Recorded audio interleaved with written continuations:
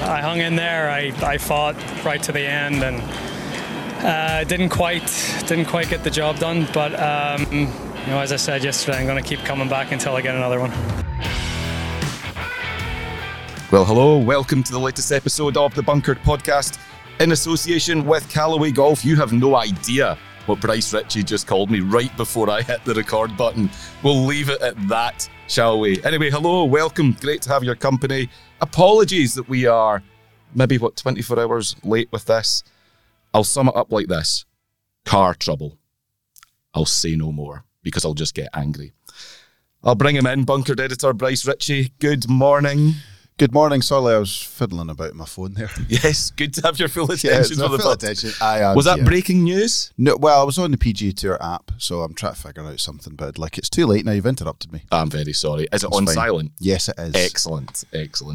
How you doing? I'm fine. I'm knackered, to be honest. Oh, I know that feeling. Jeez. But I'm good. I'm going to be honest. It is boiling in here. It is boiling. I'll tell you what. You keep talking, and I'm going to fix that. Why are you tired? Go and tell people. Keep going. I'm tired because, well, everyone on this side of the pond knows that West Coast Opens are US Opens, a menace. Jesus. Don't fall for that. Well, it's their Open, a menace to society. Oh, dreadful. Just, I think we need to do something about it. Start a campaign. Yeah, I'm going to start a campaign so that 2039 is cancelled. Because I'll not make it. I'll be older then. I'm never going to make it past half 10. 15 years, 16 years from now, you'll be 80. Yes, we will get to that. That. But my God, my body clock's all over the joint with the US Open, being on the West Coast, and then attending Hampden last night for the longest game of football. The longest game of football ever. It was brutal. Yeah. Absolutely brutal. I stayed dry though, which is something. Nice. God bless Hampden and its roof. But yeah, that was a long night. Got in at 1 a.m. Yeah, carnage. Absolute carnage. And I can't stand Hampden. Do you not like it? No, it's just an awful stadium. The surrounding infrastructure is dreadful. You can't meant to get home. You can't see anything. And you're miles from the pitch. The ticket system to get in is a farce. And I just something about it. There's really no atmosphere. I don't like the stadium announcer. I don't know who the stadium announcer is. I don't know who it is, but I don't like him. What is it you don't like about him? It's too boring. How could he improve? It's too boring. Okay. It's too boring. Anyway. Should you do that job? I think Ross next door could do that job. Yes. A lot better than I'm with you. Than who's there. But anyway, look, it's not a football podcast. No, it's not. Let's move on. US Open. What are we going to complain about? What are we going to complain about next? It's probably more accurate. Let's go straight to it. US Open. The dust is settling after a long week in Los Angeles. Bryce, Los Angeles, what's its nickname? City of Angels, Hellhole, Jungle. Yeah, Jungle. So you're still going with this, aren't you? No one got it. I'll explain very quickly. Bryson's preview for the US Open in our US Open preview edition, Cam Smith on the cover, signed off his. We mentioned this in the last issue. I know, but I'm going to put context on it because we didn't go into it enough. We did. We didn't. You said that you signed off with it being the jungle and let's hope for fun and games. And Bryce was mortally offended that I didn't get the Guns N' Roses reference from Welcome to the Jungle. Is that right? From Appetite for Destruction. Yeah. Look, the more you point this out, the more stupid I look. It's a terrible look when you have to explain jokes. I know, because it didn't work. Let's just move on. I'll try it again further down. With maybe the do Open something. edition. I'll do something for the Ryder Cup, and we'll see if people pick it up. When in Rome. Well, that'll be better than that. Okay. But anyway. So Los Angeles Country Club hosted for the first time. Should it be the last? We'll get there, I guess. Bryce, first and foremost, your thoughts. Good US Open, bad US Open. Where did it sit for you? It had its moments. Listen, I managed to stay awake. I think that says it all. Friday night, I was really struggling. I think it had its positives. Let's all be honest. Did we get the winner we wanted? No. But you don't always get the winner you wanted. It would have been a bit, I wouldn't say a fairy tale, but it would have been fantastic if Fowler had got over the line. It would have been incredible if Rory had done it. But let's be honest, they didn't deserve to. The guy that won it deserved to win it. I thought he was great. More than worthy winner. Yeah. Will it go down as one of the great US Opens? No. But most majors don't. The crowds and the atmosphere before we get to the players and all that stuff, I think that, to be honest, was probably the single biggest talking point of the week. Now, if you thought it looked like there were fewer people there than you would usually find at a major or a US Open, you'd be right. That was a deliberate move by the USGA to cap the number of people on site. Usually, I think it's around about 45,000 spectators a day they would average at. In LA, it was 22,000, so half the crowd. And of that, it seemed like a disproportionately high number were either LA Country Club members and their pals and corporate people. That's been rumoured, yeah. Wasn't an awful lot of golf fans on the ground. The whole thing about the LA Country Club members has been rumoured, but I mean, there can't be that many of them. Let's be honest. And they're all loaded. So I can't imagine they're going to spend 4 days watching golf.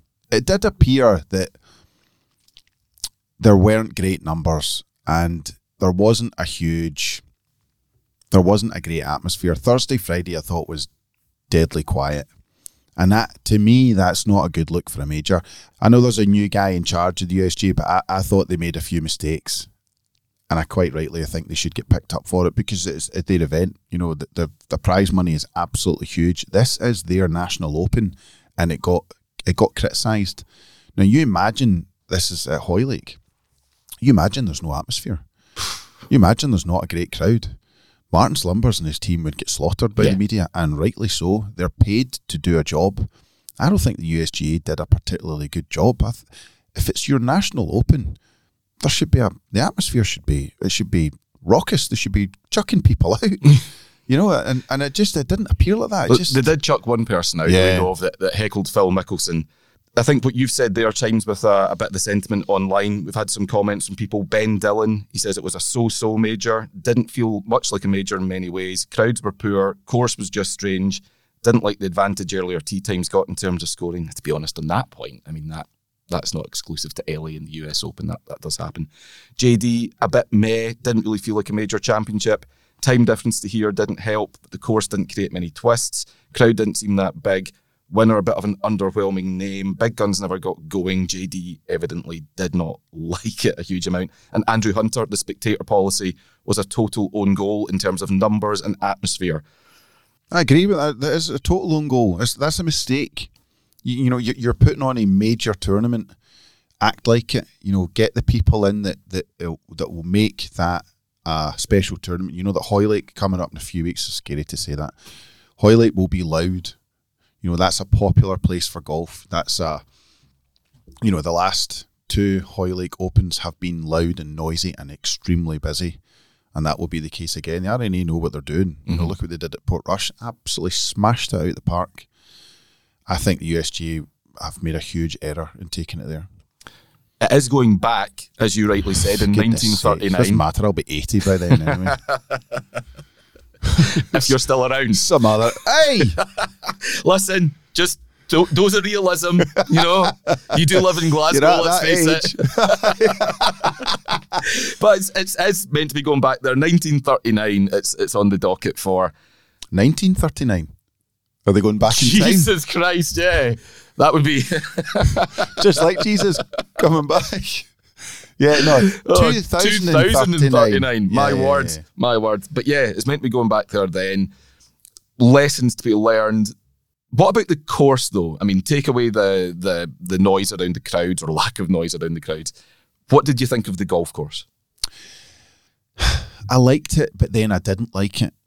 There was something about that course I just thought, I don't know, this isn't a US Open. It didn't feel like a US Open. It felt like they were playing a bit of a tricky course. What does a US Open feel like? A US Open's, well, for a start, green. You know, it looked a wee bit like a links course. You know, you look at, like, if you've seen the video the RNA put up on Twitter a couple of days ago, Hoylake, that's a proper 1980s Open course in Britain.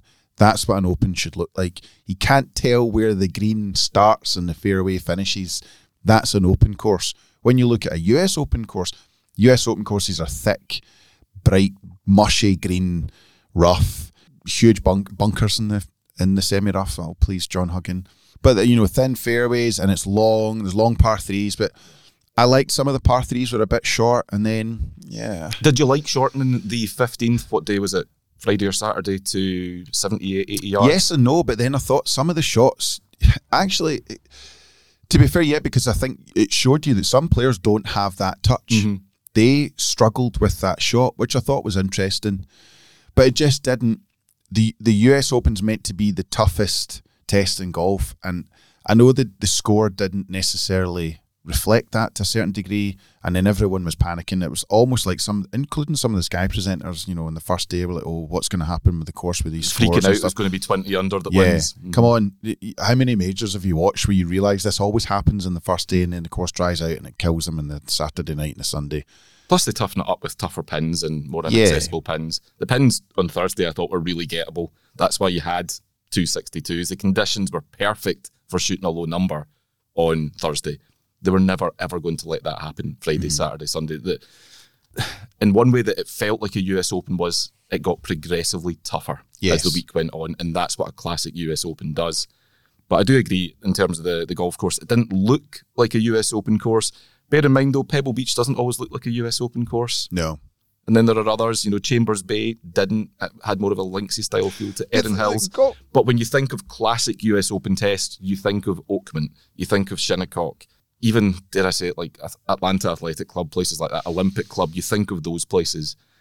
This was new in name, but also it had a different style. All courses are subjective. It's all opinion about what you like about the golf course. A lot of people hate St Andrews. A lot of people genuinely don't like it. Yeah. And others love it and say, there's people that think that the Open should go there every year. Mm-hmm.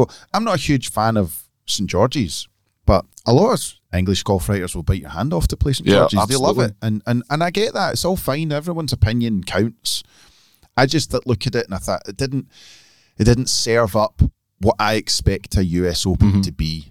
And I think the combination of the other factors coming to that made it a bit difficult. I think that's a fairly familiar sentiment online. Just for balance, Tom Jacobs got in touch to say, nothing wrong with the course. Atmosphere was bad due to exclusivity of LACC, but otherwise fine. And then we had Kevin Miller. I thought this was a really interesting point. If that course, complete hypothetical, but if that course had been in a British seaside town, would we have been raving about it? I think the answer to that is quite possibly, but it wasn't, so we didn't. Yeah, because it's not an open course, it's a US Open course, so they're all meant to provide something a bit different, but anyway.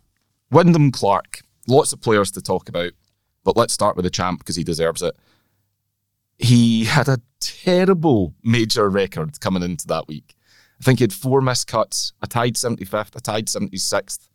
Nothing in his major record, small though it was, really small sample size, to suggest that he could contend, never mind hold his own amongst the big names that were at the top of that leaderboard on Sunday, never mind win the bloody thing.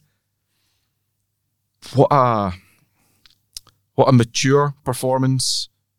What a error-free, largely, performance. Largely error-free, but you consider this. If Liv hadn't happened, would he have had that opportunity? Because he won earlier this season. He won recently. Wells Fargo, yeah. So I'm not saying that he won that because the big names, some of the other big names weren't there, but we've all said it. There's now an opportunity for I'm not saying journeyman, but the guys who are out with that top 15 in the world to come in and stake a claim for themselves. Yeah, it's a good point. He's not a young guy. He's 29 years old. It's not like he's 21. So these guys can come in and go, right, I've got an opportunity. And he took that opportunity and he's played well. And I think when he got himself into position, it's almost like, I've kind of been here before, but not in a major. Let's go and get it. And I liked it. I thought his attitude was brilliant.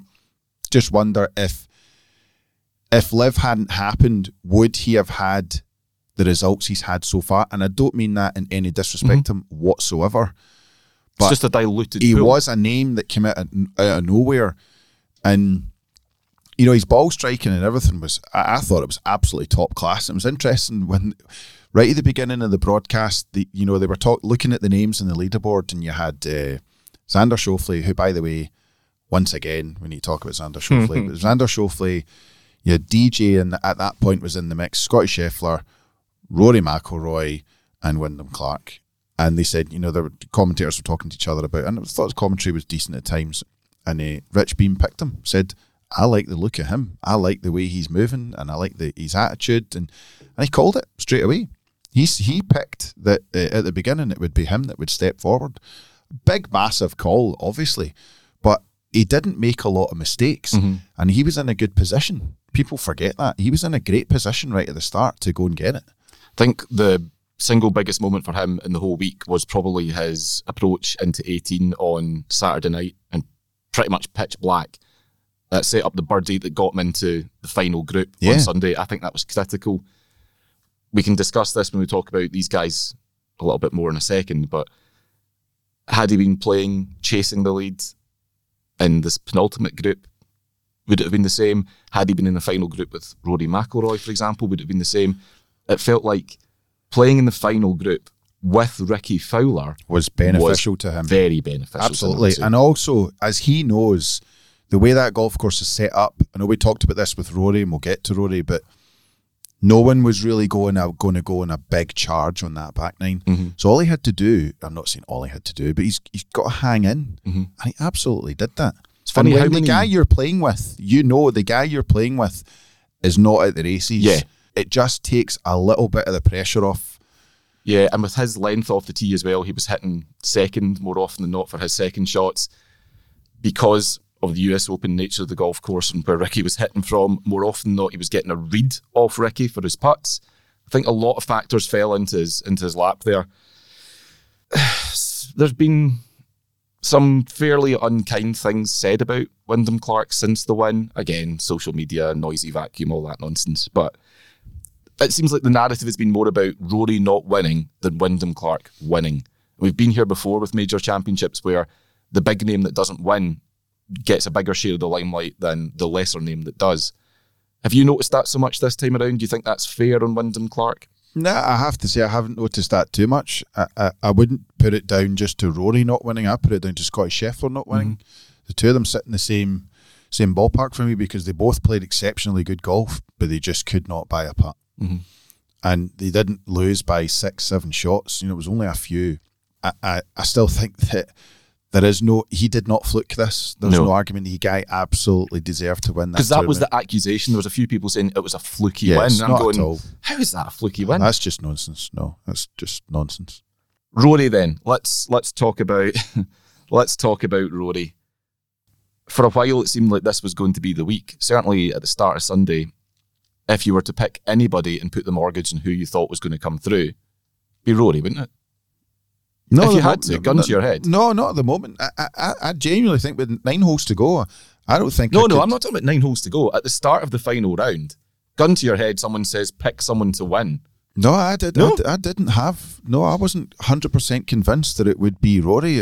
I don't think it works like that. I'll be honest, if I had to pick one, I'd be probably putting my money in Scheffler, and I think that's what I said at the beginning of the week. So I wouldn't suggest that at all. There's a lot that happens in the back nine of a major championship. So at the start, you just never know what's going to happen. Look at what happened. You would never have thought Brooks Koepka would have, as he called it, he called it himself, he choked at the Masters. You would never, ever have said that he would fall apart like that. So no, I genuinely did not know who was going to come forward. If I did, I would be rich. But as it is, I'm poor. not. He started Sunday 1 shot behind Wyndham Clark. He finished Sunday 1 shot behind Wyndham Clark. And yet the signs early doors looked good. He stepped up on the first, great drive, great approach, birdied the first. Second, similar story, but failed to convert the putt. And that was the story. Just nothing went in for Rory. Nothing went in. Listen, we both said this a few weeks ago. Rory is head and shoulders above the vast majority of players on that tour. When he plays well, he's in a really, really good spot. He just didn't hold the putts. And you can say, that's part of everything. Putting's part of everything. It's not. You need, as we've said repeatedly, you need your entire game to come to the fore at a major. Everything needs to work. The putting at the moment is just not working for Rory. Everything else is exceptional. Same with Scotty. Scotty's rest of his game was pretty good. His putting was poor. You look at Ricky's first 2 holes, you could tell Thursday, Friday, Saturday, that's the best I've ever seen Ricky Fowler hit a golf ball. Absolutely sensational. His tempo and his swing, his ball striking was outrageously good. He was so confident. You could tell the way he was moving and talking to his caddy. And in the first few holes on Sunday, he was not like that. Yeah. It happens. It happens. But when you start off poorly, it just puts that little seed of doubt that you're not quite at it. I think if Rory started well, is the point. Of course, Rory started well, but the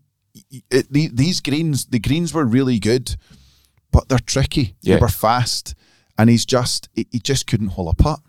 As Des McGreal pointed out to us on Twitter, he made only 1 putt over 7 foot on Sunday. Yeah. Des says no chance of winning with those stats, and he should have been able to put more pressure on Wyndham Clark to test his lack of experience.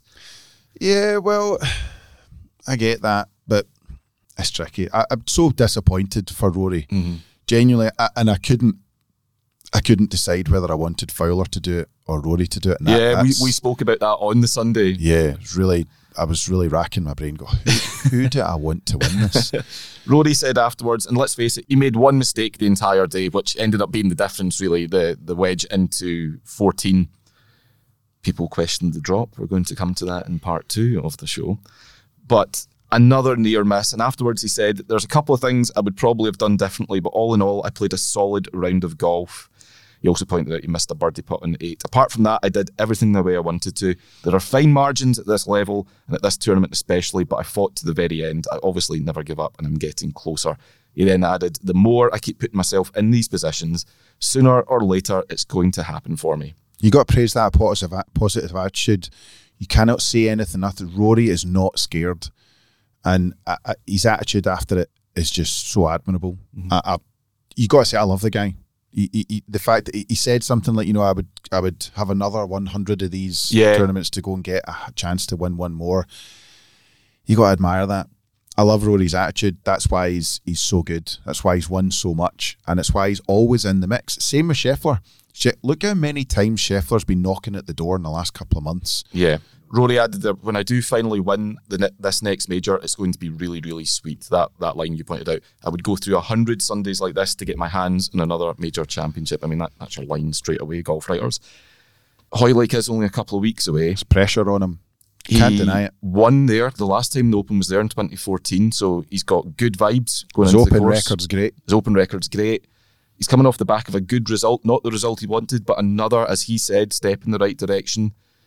How excited should we be getting about Rory and Royal Liverpool? The thing about Rory is that Rory has proved now countless times that Rory can play on any golf course. He's that good. He can play on soft courses where he's got his high ball flight and his big sling and draw and a bit towing irons into pins and spin them back. But he can also play on a golf course where you need to control your ball flight, which is a bit like Ellie. Ellie played a bit like a fast running links at times. So you're going to have to do that at Hoylake. Very different golf course, but Hoylake will bring in other players because I don't think a lot of people will hit driver at Hoylake. You're going to see a lot of 2 and 3 irons. I think I'll be very surprised if Rory hits a lot of drivers there. You just don't need to. Tiger demonstrated that, and that's the example that everyone cites. But even in 2014, when there was weather that came in, caused a bit of havoc, even then, when it softened the course up, still a lot of guys going with irons off the tees. You need to have full control of your golf ball when you're in that type of strategy. He's got that. Rory can play anywhere. So I think we should all get excited, but we're only getting excited about the possibility. It's just going to, I think Hoylake is going to set us up beautifully for the last men's major of the season. However, it's not that long ago where we were running up to the Masters talking about Rory. Yeah. And we are 4 or 5 weeks from another season. If Rory doesn't get it done, where we're going to spend 6-7 months, 9 months actually. Is it 9 months? It would be the 9th consecutive calendar year without a major win. About build up to the Masters. He's 34 now. He'll be 35 next May. I'm not saying he's done, but we're getting carried away here. No, I didn't say that either. I'm just you were saying, talking about his age. Of course I am. The guy a break. So he's 34. Jesus I'd Christ. give in to 34. Of course you would. It was so I'd long hear ago. back then. There's a difference between saying somebody is this know. amount old and they're done. No one is suggesting that Rory's done. The point is, time isn't on his side. Yeah. And the longer it goes, and we keep saying this about the Masters, but actually the harder it Masters is gets. now almost an incidental part of the conversation. It's like every year it gets tougher. Yeah. Every year you don't win a major, it Yeah, gets but tougher. you could say I just did say the harder it gets. But see, when you looked at Rory and Sunday, he didn't look nervous. He didn't look as though he was buckling under the pressure at all. He was out for it. I thought almost at times he was played as good as he could ever play. Yeah. Just couldn't buy a putt. What do you do? Every golfer in the world that has played golf has played some good golf at times, and just whatever reason, you just cannot hole a putt. It just happens. There's a difference between Rory's poor putting, right, and Sergio Garcia's. Remember when Sergio couldn't putt? Sergio's ball wasn't even getting to the hole. Don't think he can putt now still. Yeah, ooh. Mind you, I've not seen him for He's a year or so. Oh, double O.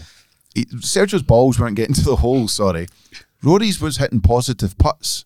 That's the difference.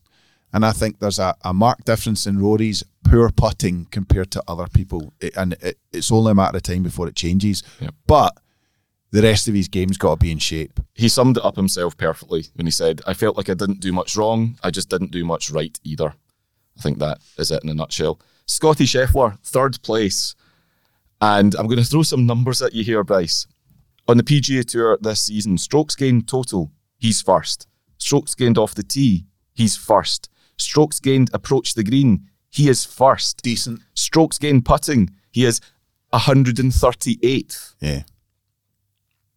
What the hell? Yeah, he's not putting well, and in one of his preview press conferences, I think he got asked something like 8 or 9 times in the press conference about his putting, and he kind of batted it off, so much so that his manager said, right, that's enough about the putting questions. So he's clearly, everyone knows about it, but again, people forget that Scheffler is relatively young in doing, I know he looks 38, but he's relatively young in doing what he's doing. There's that joke again. Thank you. And he's consistent. 27 years old he is. He is consistently there. The guy's a class act. He's an absolutely deserved world number 1 because he turns up almost every single week. And he was a few putts from winning that. People forget. We're all talking about Rory, but Scheffler could have won that if he just managed to get a couple on the go. And it's the same thing with Rory. So many people said it on the Saturday night, Sunday night. Rory needs almost like a 40-footer to just drop and give him the bounce. Yeah. And it just didn't happen. Yeah, that's it. Didn't really. To be honest, it didn't really happen for anyone. Yeah, that's true. I actually can't think of Wyndham Clark holing many putts that were absolutely critical. Scheffler, 16 majors he's played in.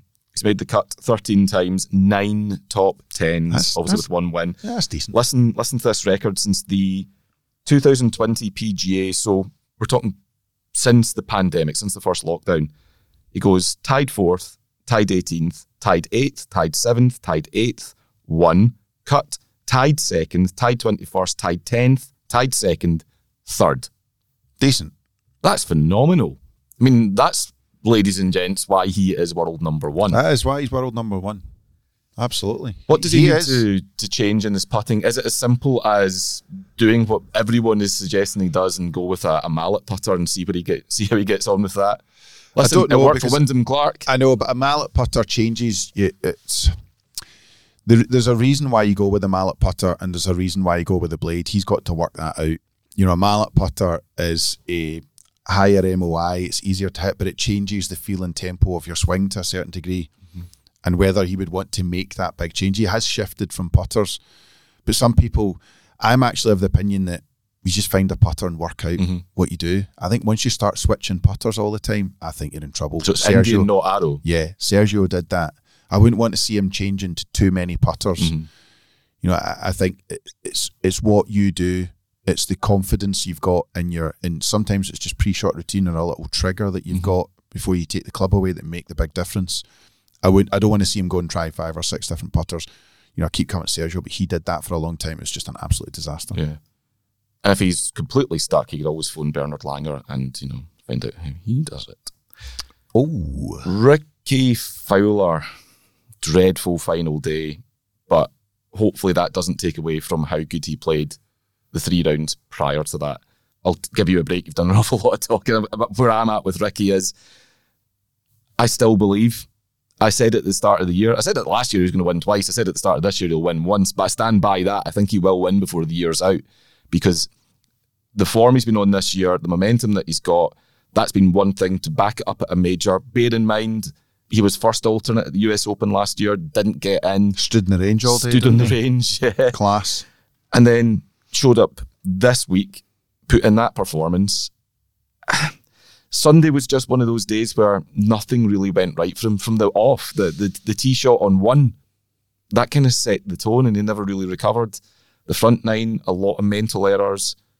But I thought he held it together pretty well in the back 9. He did hold it together in the back. To be fair, considering the way it started, he did hold it together. And I think if that had been a Thursday round, he would have been pretty happy. Mm-hmm. But it's not. He was sitting in a 54-hole lead. His record in 54-hole leads is not tremendous. Mm-hmm. It actually reminded me of it wasn't so much a collapse, but he sort of fell apart at the Waste Management a few years ago when he had the 54-hole lead. Yeah, I forgot about that. And he just sort of became a bit of a forgotten figure in the last day. You would have to say, is that pressure and nerves? Probably. But when you start with not quite so much a 2-shot swing, but when you drop shots and you look as though you're on a bit of a downward spiral, that's extremely hard to fix in a US Open. Because the course is not set up for you to go and pick up 3 shots in a spin. So you immediately know you're probably 4 or 5 holes from getting closer to the guy that's above you. Mm-hmm. And I just think he didn't quite recover quickly enough. I agree with you. You were the first last year to say that you thought Ricky might come into. You were massively drunk when you did that podcast, to be fair. You said I'm drunk now. Win twice in a year. That's just insane. But he has been in really good form. Yeah. And it would not surprise me if he turned up at Hoylake and was in the mix. His game is there. Everything about what Ricky's doing is to be admired. This guy has fallen off the face of the planet and come back. Let's not forget that. When we're talking about Rory having won at Hoylake, who was tied second that year? Yeah. Ricky Fowler. A lot of people that criticise Ricky and call him a choker are not real golfers. Yeah, I think that's a total nonsense. And there's stuff, there was some these social media goons in America that were having a go at him. These guys don't know golf. Yeah, we'll get to them. My God, will we get to them? I think the difference there is that I don't think Ricky's a choker. He's just not a prolific winner. Of course he's not. He's only won 5 times. 5 times. Five times in the PGA Tour. He's won how many times he's won in the DP World? Twice. Yep. So he won the Scottish Open in 2015 and Abu Dhabi the following January. Yeah. He's won the Korea Open on the Asian Tour. He's won the Hero World Challenge. He's not a prolific winner, so when you get also into the that biggest position, win he's got is the Players in 2015. But is that not his last win? No, his last win was the Phoenix Open in 2019. He's got Wells Fargo, Players, Deutsche Bank, which was a FedEx Cup playoff event. So limited field, if you want to be really dickish about it. And then the Honda Classic in 17 and Phoenix in 19. He's not a prolific winner. His major record, everyone gets very excited about Ricky, I think, and got very excited when he had 4 top 5s in the majors in the calendar year in 15. 5th, 2nd, 2nd, 3rd. But yes, so was it 14? 14. So I mean that's 9 years ago. It's a long time ago. Since then, 1, 2, 3, 4, 5, 6 major top 10s in total. This is a step in the right direction, though. I think if he'll want to do this, but let's spin the positive. This is Ricky Fowler taking another step back towards where we think he should be. And I think the game's better when Ricky's playing in contention. Absolutely. Listen, I need to ask you about your good personal friend, Justin Thomas, or J-Dog. Is that what you saved in your phone as? Sup, J-Dog. Yeah, another really poor week for Justin Thomas. Missed the cut by an absolute country mile. He had an 81, I think it was. 81 shocking on Friday. His worst ever score in a major championship. and ended up finishing the tournament on 14 over par. Only 3 players with a worse score: Valdez, Horsey, and Lebioda. Not good. What's going on, Bryce? You know him better than anybody, including Tiger. No, he's in a slump that you have to say. He's in a really poor place. Is it as a consequence of having played with you? Well, he won a major after that. True. Come on. True. He's 18th in the world. He's a former world number 1. 2-time major champ. You know, he's the guy's got game, but he's just struggling at the moment. You know, missed the cut by a mile, missed the cut at Memorial. He was pretty bang average at the PGA.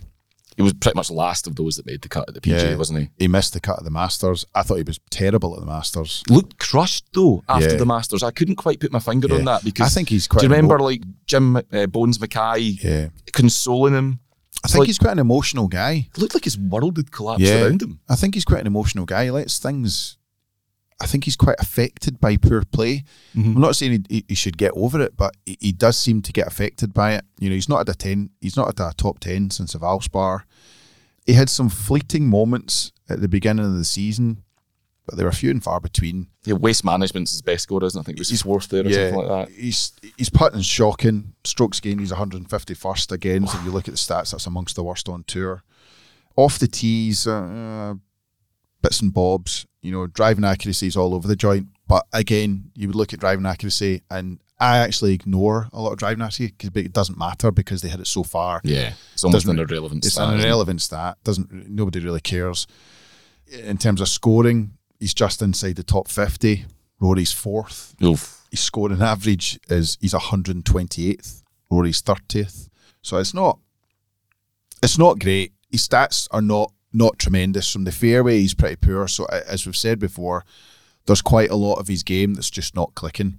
On the PGA Tour and in the majors, you will be found out. Simple as that. If he brings that game to Hoylake, he hasn't got a hope in hell, because at Hoylake, you will get bounces that will put you in horrendous positions. The one thing you noticed at LA Country Club is that bounces everywhere in the fairway, they didn't collect you in bunkers. Not a lot of people found bunkers at LA that really killed them. At Hoylake, you will find bunkers that will, if you're in the bunker, you're staring at bogey. So if you're not in control of your golf ball off the tee, you will struggle. I think if he brings that game to Hoylake, he's going home on the Friday night. He is fueling the jet. Only 11 of 26 fairways across the 2 days. Only half his greens in regulation, and to compound the misery, needed 64 putts across 2 rounds. 64 putts. That is crap. That is crap. And that is crap. listen, give him props, by the way, because it would have been the easiest thing in the world to say, nah, I'm not speaking to anyone. Oh, he did, yeah. He spoke to reporters afterwards. Some guys don't speak after 74. He shot 81 on a major to go home on Friday and fronted up. And he said, it's all pretty shitty when you shoot 14 over. I was playing the best I've played in a really long time this week, so it's a funny game. It can leave you speechless, both good and bad. Right now, it's unfortunate. Once I'm able to reflect and figure out what I can learn and get better from, it'll end up good. But it sucks right now. Yeah, I get it. I quite like his attitude. I just do think that something about J-Dog that gets he gets quite down on himself. I see he gets quite down on himself, and in the big tournaments this year, he has not turned up. What he needs right now is a Bryce Ritchie pep talk. He needs another Pro-Am. Yes. So this is your chance. We all know that JT listens, because let's face it, he's your pal. Yeah. So what would you say to him right now? Go and see your dad. Seriously, go get a lesson. Yeah, it worked for you. Yeah, he's a great player, and he's proved himself time again that he is a great player, but he's got a bit of a turnaround to do. And the disappointing thing for him is that in the big tournaments this year, he's not been there, and he'll write off this season and he'll come back. But it happens. Players have bad years. Yeah, it's a shame, but he is sliding down the rankings. He's a way better player than 18th in the world, but stats don't lie these days. Well, the world rankings do. Different matter. Well, he's playing on the right side of the world rankings, so they don't lie, Michael. You have to rethink that. Unbelievably, Bryce, the men's major season, we're 3/4 done. Yet again, it is blink and you'll miss it stuff. One more major to go, the Open Championship at Royal Liverpool. Right now, who's got the momentum? And don't say Wyndham Clarksey won, but who has the momentum going into the final major? Let's be honest, the same two guys that had the momentum going into the US Open, Rory and Scottie Scheffler. Two guys at the top of the rankings, in full flow. They just need their putting to click. If those guys turn up with those games at Hoylake, they'll absolutely be in it. You know, Scheffler's the same as Rory, he can play anywhere. Mm-hmm. He's that good. He bring his game to any golf course and will stand out. The one player that slightly disappoints me, I think he's gone off the boil, is Rahm. I think he's just sort of in a bit of a sneaky spot. He's not quite where he was. He's not slumping by any means. No, not at all. By his standards, he's not at it. Yeah, he's not what we know. And it wasn't... How many times do we say this? Golf's such a strange sport because when you're in amongst it and you're on form, like Rahm looked like at the Masters, and then a few weeks after that, he looked like everything he touched was just gold. Even when he wasn't winning, he was right up there. Yep.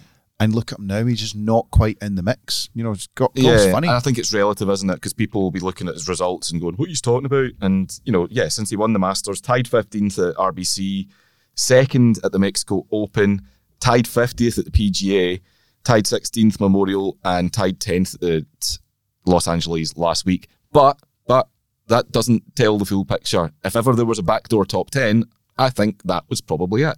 Ooh. It was though, Tell wasn't that it? to his face. Nice backdoor top 10, John. What do you think of that? Not a chance. Your head off. Not a chance. Be running away.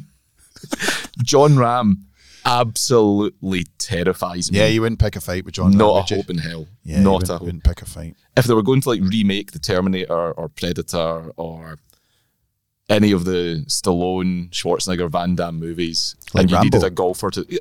There you go. Rocky. Oh, can you imagine him in Rocky? Be over after 2 minutes, smack down, end of film, roll the credits. Wouldn't pick a fight with that man. Anyway, listen, lots more to come on this week's episode of the Bunker Podcast in association with Callaway. Do not go anywhere.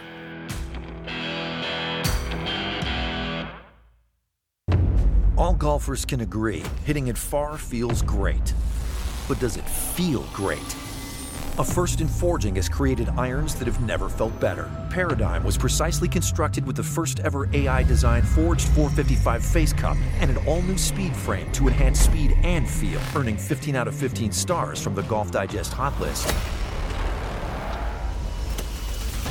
This is the new Paradigm in performance from Callaway. Welcome back, part 2 of this week's Bunkered Podcast in association with Callaway. Michael and Bryce here as always. Bryce, exciting week at Bunkered HQ because the Open Preview Edition, a delayed drum roll, but thank you. Good point, yeah. Meant to do that before, haven't I? Typical drummer. It's whatever. The Open Preview Edition is hitting newsstands and subscribers' doormats in just a few days' time. I don't know about you, but it's always my favourite issue of the year. Tell us why, Michael. Because it's the Open, it's big, it's bumper, it feels premium, it's exciting because you're reaching the middle point in the season when it's doesn't just feel premium. It is premium. Thank you. I know what you're saying. I've got a great cover star, some great stuff in it for the Open this year. We've also managed to track down, remember the voice of the Open, you'd say Mr. Ivor Robson. Which is a great get, by the way. A great get. Our man John Turnbull managed to track him down and spoke to him, and his interview is fantastic. Really great. No disrespect to the Open announcers at the moment, but Ivor's still the man. Ivor's the man. And once again, we made a chronic mistake of not getting him to introduce the Bunkered Podcast. Imagine he did it in that voice. Oh. We'll phone him back. But a big Open preview, isn't it? There's lots and lots of content there. Lots in it. Buy it, subscribe, keep us in job. Go to bunkered.co.uk/sub-offer. Take advantage. Right. Tom Watson, Bryce. Tom Watson wrote rather the open letter to Jay Monahan, the PGA Tour, earlier this week. I feel with my tiredness and generally having shouted and screamed at Georgians all last night, I've got a bit of a Tom Watson timbre going on in my voice at the moment. If I just turn it into an American accent, I might sound like Tom. It's not bad, actually. No. It's going to need a bit of work, but it's not far off. So, Tom wrote an open letter to Jay Monahan and the board of the PGA Tour on Monday night demanding answers. Get give me answers over this deal with the PIF, the merger, whatever you want to call it. 73 years old, Tom, now, but he clearly still has a very vested interest in the game. He referred to the hypocrisy that the PGA Tour has shown in making a U-turn and agreeing to a truce with the PIF, obviously Saudi money. And he went there. He went for the 9/11 line as well. He spoke about that. A really, really lengthy letter from Tom Watson, one of the standouts. Unfortunately, in the wake of recent news, I understand the cries of hypocrisy. Because Jay is a smart man, I know he does too. In my opinion, the communication has been mishandled, and the process by which the tour agreed upon a proposed partnership with PIF was executed without due process. As a group of players and stakeholders who represent the face and the brands of the tour, what are our choices? Bryce, your thoughts on Tom's missive? I thought it was quite interesting. I thought, why? I just thought, why is he suddenly speaking up? Tom Watson's been largely silent on all PGA Tour matters for years. Ever since the Ryder Cup at Gleneagles and the end of that and the aftermath of that, he's kind of kept a reasonably low profile. I was pretty surprised. I actually thought, this is bonkers. Why has he come out with this? Because let's be honest, I know there was parts of it that were reasonably interesting, but he's just kind of saying what everyone else is thinking, which is, yeah, there's a bit of hypocrisy. You need to remember that some of the major investors in the PGA Tour currently have links with Saudi money, so we get all that. But, you know, we didn't really get informed about what was happening here. We need answers. Literally saying what every other golfer in the world is thinking. The difference being it's Tom Watson, 8-time major champion, all-round legend of the game, putting his name to it. But he's not said very much in recent times. It would be very different, put it this way, it'd be very different if Tiger Woods had said that. My opinion is that I'm not sure, and I mean this no disrespect to Tom Watson, but I'm not sure people were that like, oh my God, Tom Watson has spoken. I just don't see it as that big a deal. I think there's only 3 players who would move the needle in that respect. Tiger's one. Jack Nicklaus is another. To a much lesser degree. And Rory. Tiger and Rory. And that's the thing. I mean, Jack Nicklaus is Jack Nicklaus. If Jack Nicklaus has got a big thing to say, then I think people will listen. I thought it was a bit of, I wouldn't say grandstanding by Watson. I just thought, why has he come out and said something? Why it was a very lengthy, big letter. I just thought it was a bit strange. Wonder if there's a bit of an undercurrent in the background where certain players have said, we need to get this sorted, and have maybe gone to him, or he's found out that a few players are not getting their voice. So he's said, well, I'm Tom Watson, I'm going to go out and I'm going to say this. But he's leaning more into his role as one of the game's, use the word advisedly, grandfathers, right? Jack is that. Gary Player is that. Now that he's alongside them as an honorary starter at the Masters and has been a couple of years. I would have expected Gary Player to write that type of letter. Oh, he's probably still writing it. It'll be published in June, June 2024. Fitting it in around his, workout schedules. But then again, he's compromised, the Golf Saudi element. He was never really... Tom Watson represents what it is to be an American who's played and made his name on the PGA Tour.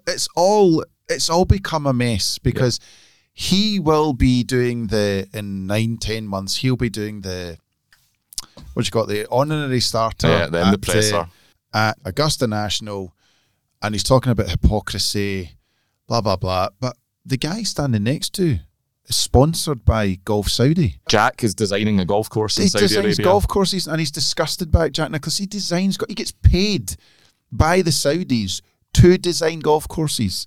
If you're Jack Nicklaus, you get paid $2.5 million and you give one corporate day. You get something like $3.5 million if you give 2 corporate days to Jack. It's just, we just need to move on from this. You cannot be that naive. So I do think it's quite strange that he's come out and said this. It's almost like, why are you getting yourself involved? Like, what does he expect that the PGA Tour is suddenly going to address these problems? They've got players in the advisory council that are saying, look, tell us what's going on. Players are not happy. Also, Monahan has taken time out through ill health. And we should wish him well. We Absolutely. don't know what the extent of the problems there, but Absolutely, we don't know what's going on. Despite our criticism and regular criticism of him, we wish him a full and We speedy don't want the recovery. guy have any physical or mental problems. We want that not to happen. So I think Watson to come out and say that at this point was a bit strange. Yeah, Didn't like the timing. I didn't really see the reason for it. It's quite odd. He said, "My loyalty to golf and this country live in the same place and have held equal and significant weight with me over my lifetime. Please educate me and others in a way that allows loyalty to both and in a way that makes it easy to look 9/11 families in the eye and ourselves in the mirror." On the point of Saudi Arabia, he says, "I asked the tour, how is a non-negotiable point for us one day when we negotiate the next?" Which is the question that everyone's asking. I think it's because we all know that their money is tight. Yeah. You know, and there's some senators come out in the last few days. Let's not go into this, but some senators That's come out in the last incredibly few dull. days and said that, this might not get to go through and everything and blah, blah, blah. There's always a politician ready to make their name, God. isn't there? Senators. I know. Bottle golf. Listen, Bryce, we need to talk about bots. Do we? Listen, we do, and I'm loath to do it because they love attention and that's what sustains them and it's oxygen to them and all that stuff. So we're going to do that. It would be remiss to ignore it because this is meant to be peacetime in golf, or so we're led to believe. And these faceless cretins continue to try and stoke the flames of division. We all know the accounts I'm talking about.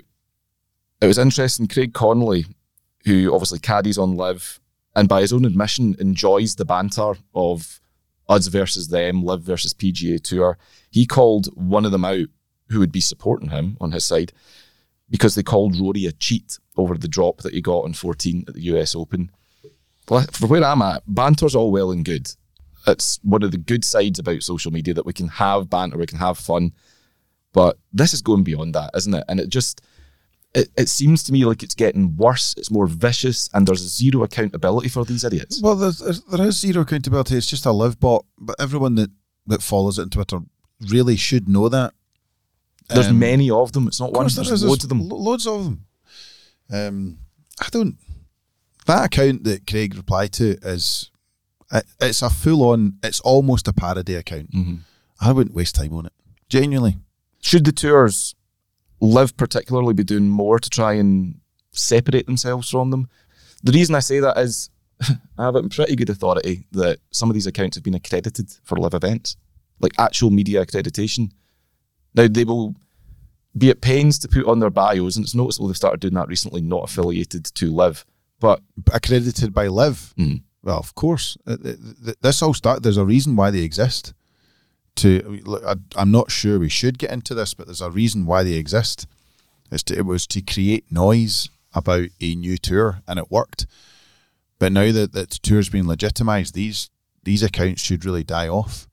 There's a few that are quite annoying, not going to name them, but everything that Liv does is amazing. Mm-hmm. Literally everything. Ask yourself why they're saying everything's amazing. Is it because they believe it, or because, it's in their interests? Yes, most likely in their interests. But if Liv wants to be taken seriously, they should not be giving accreditation to bot accounts or people running these accounts that are not legitimate journalists. Mm-hmm. This is the problem with social media and so on. It wasn't that long ago that, I remember talking to some, shall we say, prominent, was it UK journalists? Yeah, probably from prominent UK journalists that didn't want guys like Noah laying up and Barstool at Open Championships because they felt obviously threatened by them, but they thought these people were just getting in the way. Fanalists. I know we've used the term fanalists, but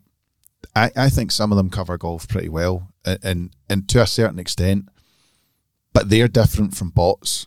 So it's unfair to compare the two of them, but we have to have the conversation. But the bots are not the same as people like that because the bots are faceless, as you said at the beginning, so they have no one to answer to. But I do think a lot of the time they are acting like parodies and they're talking to themselves. Do people really take some of those accounts seriously? Well, some yes, of them, do, and some of them they don't. And some media outlets take them seriously by creating stories based upon the rumours and the conjecture that they throw out. I mean, okay, it's an aggregating world as far as media goes, but when you see people putting up a story and it's like, this is going to happen, this guy's joining Liv, or this guy's done such and such, and the source is them, that's legitimizing them. You know, that's not a good look either.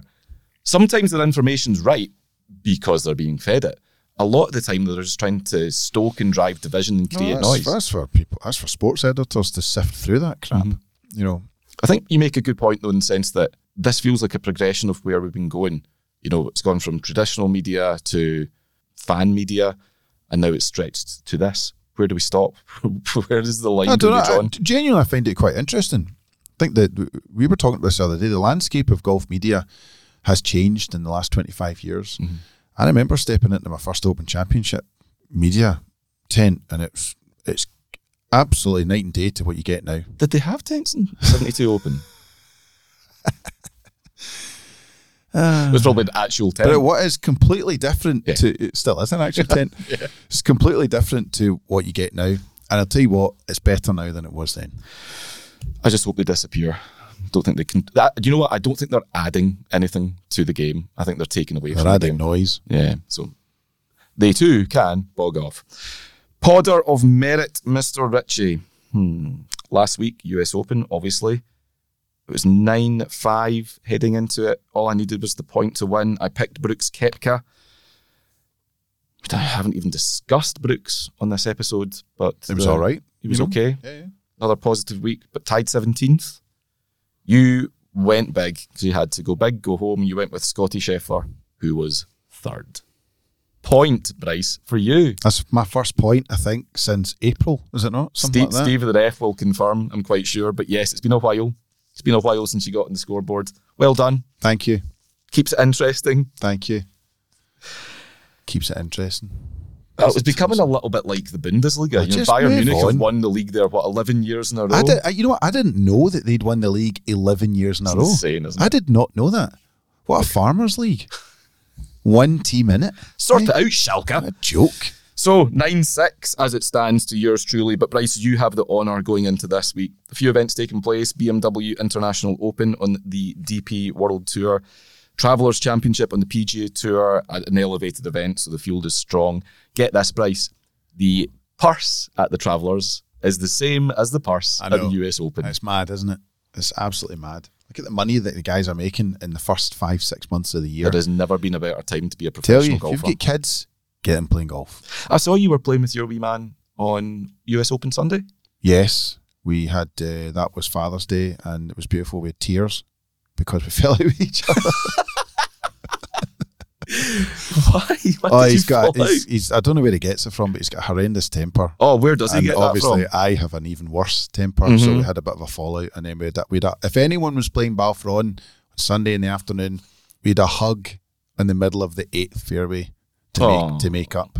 But he was fine. Where did you fall out? He doesn't. You know what he doesn't like? He doesn't like carrying his bag. What? Our sponsor, Callaway Golf, very kindly gave me a lightweight pencil bag at the beginning of the year, and I thought that's going to do Clark's. Absolutely brilliant. But he's got proper clubs, so he's only got 5 or 6 clubs in his bag, but he's got like 30 balls, whatever. But his bag, he's only 10 years old, his bag's heavy.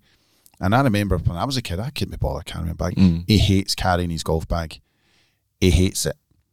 So I have my motor caddy, and I eventually I thought it's even worse because you're not carrying your bag and I'm pouncing about. But that's what he said. He said, "Why do you get to use that and I have to carry my bag?" And I just said, "Look, shut up and carry your bag." It's character building. I know, but after the character building, they decided it's not going to work. So I put the bag over my bag, and as soon as I did that, brand new. So I now know what I'm going to get from his birthday. I'm going to get my golf trolley, not an electric one, a push cart. So yeah. Oh well, all's well that ends well, so you're in a good place now. In a good place. Excellent. So and my golf's in a good place as well. No one cares, but that's the whole point. People Get him do into care. golf. Get him into golf. That's People what you're saying. that's what I'm saying, get him into golf. Yeah. Make millions. So that's all happening, but the event we're going to go with, KPMG Women's PGA Championship Major in the women's game. I think it's the second major of the year. Stacked field, as you would expect. Bryce, who are you picking? Who is going to be the queen of Baltusrol? I am going to pick it's probably ridiculous picking this because I think this will be her first major as a pro. Oh, you've done it. I'm going to pick Rose Zhang. I know that's mental, but she did win on her debut. Mm-hmm. And if you believe what those who cover the ladies' game much more than we do will say, that she is known as a real talent. Mm-hmm. You know, the real deal. If you speak to the people at Cali, they will say she's the real deal. She came out in her debut and won against a very, very good field. Very good field. That's just exceptional. Mm-hmm. Absolutely exceptional. So I'm going to pick a ridiculous. I'm not saying she's going to win, but I think she's mega confident. I think she'll have a good week. And your pick will have to beat her. My pick was going to be Rose Zhang. Was it? Genuinely, I'm not kidding you on. There's just something about her. I've been talking about her for months and months and months, if not years. I think she's the total package. She's proper. So I am going to have to go with... It's not her best major by any means. Best finish there was second, but that's back in 2016. Only other 2 top 10s to speak of. But crucially, she was the low amateur in it as well in 2013. Can you guess? Lexi? She would have been about 8. I don't know. And in her third year on tour at that point. No, I'm going with Lydia Ko. All right. I don't think I picked her yet. Steve the ref will correct me if I have, but I don't think I have. Due a major.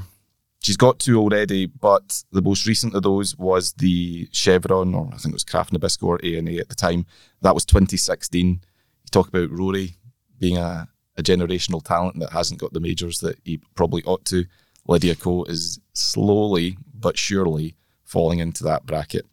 If she doesn't win a major this year, that is 1, 2, 3, 4, 5, 6, 7 calendar years without a major championship. But I think she's just class. She has class. 19 LPGA victories to her name so far, and she is how old, Mr. Ritchie? Oh, is she 20? Is she 26? Correct. Yeah, 26 years old with 19 LPGA That's wins. just outrageous. It's mental. So, yeah, okay. Rose Zhang versus Lydia Ko, KPMG Women's PGA Championship. May the best lady win, and may the best man win. I'm the best man. Right, Honesty Box to finish up. Maybe a little bit of a introspective one. This, we're going to get a little bit deep. But Bryce, epiphanies. We might not get No, probably not very deep. How deep do we ever really get? You know, we don't talk about our feelings really enough, do we? No, let's not do that. Let's talk about epiphanies. I had an epiphany last week, which I'll come to, which has prompted this question. You had an epiphany? I had an epiphany. I usually go for the chili garlic chicken, but I had an epiphany instead.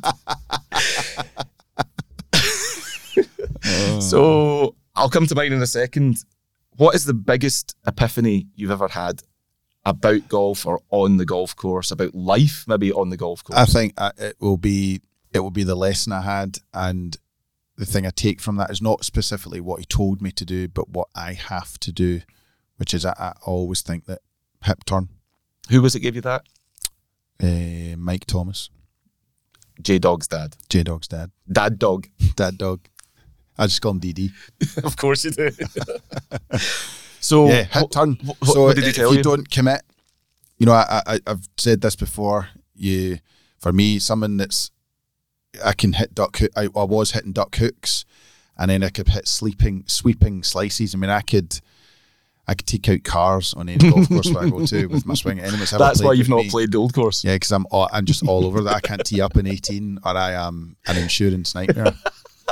Russocks, their windows are in the firing line. It's genuinely like it's terrifying, but not since I got that lesson, and I have that aim left, hit right, and it's changed my life. So you now have swing thoughts on the tee. Did you have them before?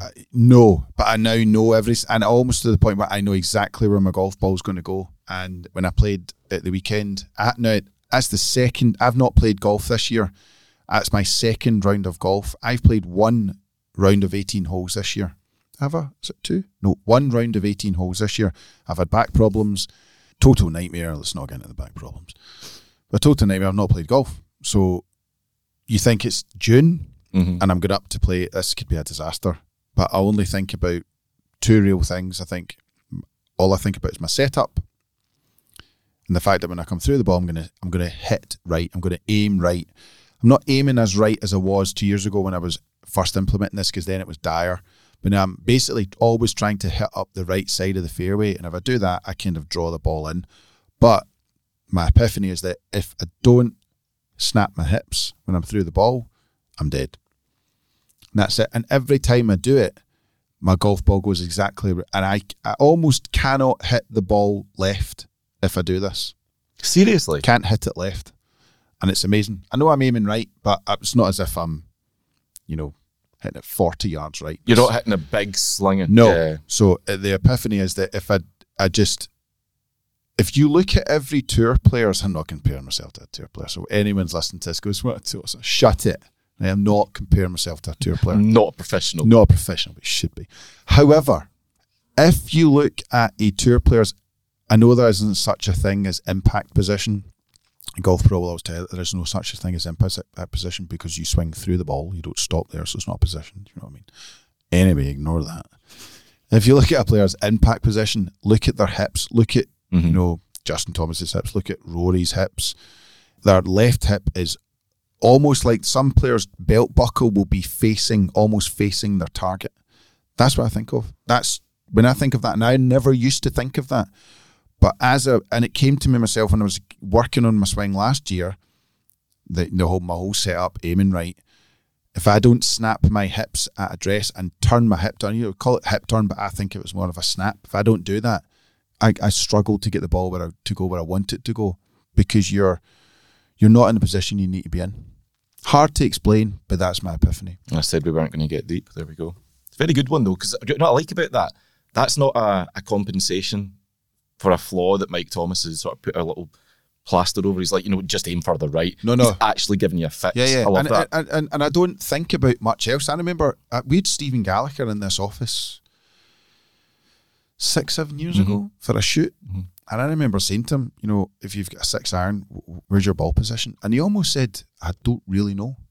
I don't really think about it like that. I just put my club down and it feels right. I remember thinking, that's kind of weird. I'm at that position. I just, almost everything's centre for me, with the exception of my driver. Driver's far left off my left toe. Everything else is almost centre, and it's almost like it becomes a natural feeling. And you know that when you're listening to Stevie talk, he's not thinking about much. Yeah. He's not thinking about much at all. He doesn't need to. Doesn't need to. Yeah. He's not. And I think that's the big thing. If you're on the tee and you've got loads of things in your head, you're screwed. I've only really got 1 or 2 things. And as soon as I take the club away, I'm not thinking about the first thing. So really only got 1 swing thought in my head, because my setup happens, and then when I've got my setup, I don't think about anything else. You sound like you're in a good place with your game just now. Yeah, if I could only go out and play golf, my back's just sore. It'll get better. I hope so. Can they do back transplants? I don't know. I need to look into like spinal transplant or something. Yeah, has any golfer ever had that? We'll soon find out. If anyone's going to have it, it's going to be Tiger. Yeah. Now, my big epiphany last week, and I hate it, but this is, I suppose, a bit of a cry for help as much as anything else. I was playing golf last week. It's the second round I've played since where. And the first round I played since then, I walked off after 15 holes because I'm bored. Fuming. Not fuming. Genuinely not fuming. I was just totally going through the motions, no focus, not thinking about what I was doing, just walk up, hit it, walk up, hit it. No consequence, no interest. And I thought, it's just one of those days. It was the same last week, but the circumstances of that round were completely different to the previous one. Previous one, I'd played on my own on a Sunday night, as I quite like doing, course to myself. You don't need to focus. That one last week, lovely golf course, brilliant company, like awesome company. We had such a laugh. Competitive golf, should have been focused, and I just wasn't. My head wasn't in it. And the epiphany was that Augusta National has ruined golf for me. The best way I can describe it is to use the title of a book that I love, No More Worlds to Conquer. There was this guy went out and he spoke to a lot of people who have either achieved greatness, and I've certainly not done that in golf, or who have done something from which there's nowhere else for them to go. There's no way they can improve on it, like scaling Everest or whatever it might be. I realised I kind of feel like that. Because it's kind of weird because you just played I mean, it'd be different if you went around Augusta and shot 62.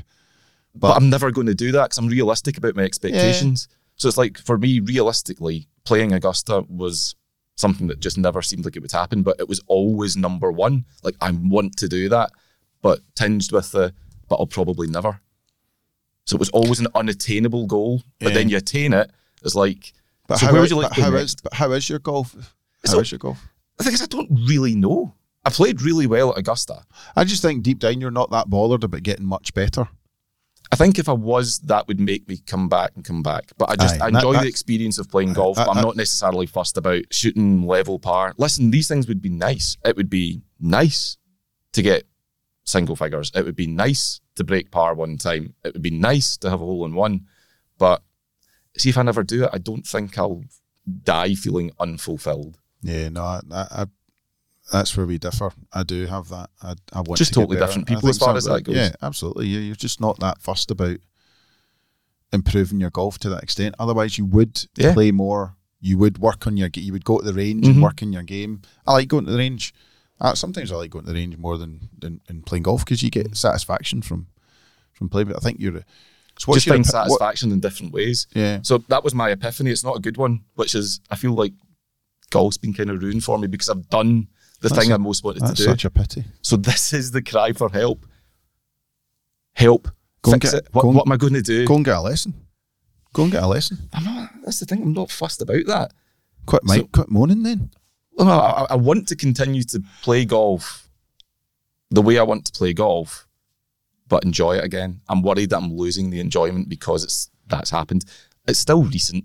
And like as time goes and memories fade and all that sort of stuff, might change. It's only 2 months ago, let's be honest. But does anyone want to take me for a round of golf somewhere nice? You know, I'm just going to throw that out there. Is that what it is? Where do you want to go? Pine Valley? And this is it. I never aspired to play Pine Valley. It's like Pebble Beach. If I play Pebble Beach, brilliant. I'm not going to turn down a tee time. I've got a long list of courses that I would love to. I want to play Cypress Point. I want to play Pinehurst. I want to play Royal Troon again. Mm-hmm. I want to play Muirfield. But where's number one? Number one, if I could play any golf course in the world, Augusta National. And that's my point. I've done that. So I know, but 2, after 3, I've done 4, that, 5. After I've done that, I want to go and play. I'd love to play Pinehurst. Go and Google pictures of Pinehurst. I know, it's amazing. Blows my mind. Like there's 10. There's going to be 10 and 11 golf courses there. Yeah. I just think I want to play there, but I have that desire. I don't think you do. So what's the epiphany? I just told you that Augusta has ruined it because when you've hit number 1, 2, 3, 4, and 5, whilst great, they're never been number 1, so they'll never be as good. Yeah, do you know what I mean? True. It's like if your wife left you, you would never get another girlfriend because they'll never be as good as your wife. Let me use a better example that doesn't scare me as much. When you've climbed Mount Everest, are you really going to be that fussed about climbing Ben Nevis? Now, you might enjoy it. People who climb Everest look over and see the other and they say, I want to do that one. If you do see people saying that, so I think your mentality is just different to other people. I get what you're saying. But I suppose there's always in the back of your mind when you're playing a golf course, it's like, this isn't Golden Bell. That is it. I played a nice par 3 at our home course, 14. I like it. It's a great wee hole. I remember standing there thinking, it's not as good as it was 2 months ago, which is a horrible thing. You need to get over that. That's the cry for help. Jesus, how much you would be the worst. I'm not a bloody psychologist. You would be the worst psychologist. Just get over it. You need to get over it. What is the problem that you've told me 3 times? Bloody hell! That's how they make their money, by the way. Sorry, we've got to 59 minutes. Of course it is. Any psychologist listening that can help Michael with his breakdown, help him, please. I'm not even joking. I need something to just change the wiring a little bit. Pine Valley. Okay. If anyone has got an in at Pine Valley and wants to take me, then slide into my DMs. Can I come with you? Yeah, all right. Thanks. We could do a pod from there. Equally, if anyone's got any ideas or has suffered the way I'm suffering, in inverted commas, again, let me know. I genuinely want a fix, because it's no fun playing golf with the mindset I've got right now. That is it for this week. Bryce, thank you as always. It's my pleasure. How excited are you for the next few weeks? Because this is it. This is the big part of the year. Scale of 1 to 10. At the moment, it's a solid 7.5. Oh, right, okay. Yeah, the build-up's not started yet. I'm excited though. But you'll get to 10. I will get to 10, and I might get above that. Oh, 11. Maybe. 12. Move on. 13. No, thank you very much for your time, as always. Thank you to Callaway for their continued support. Thank you to you for listening. It's always a pleasure to have your company and to hear your thoughts. Keep them coming. Until next week, bye-bye for now.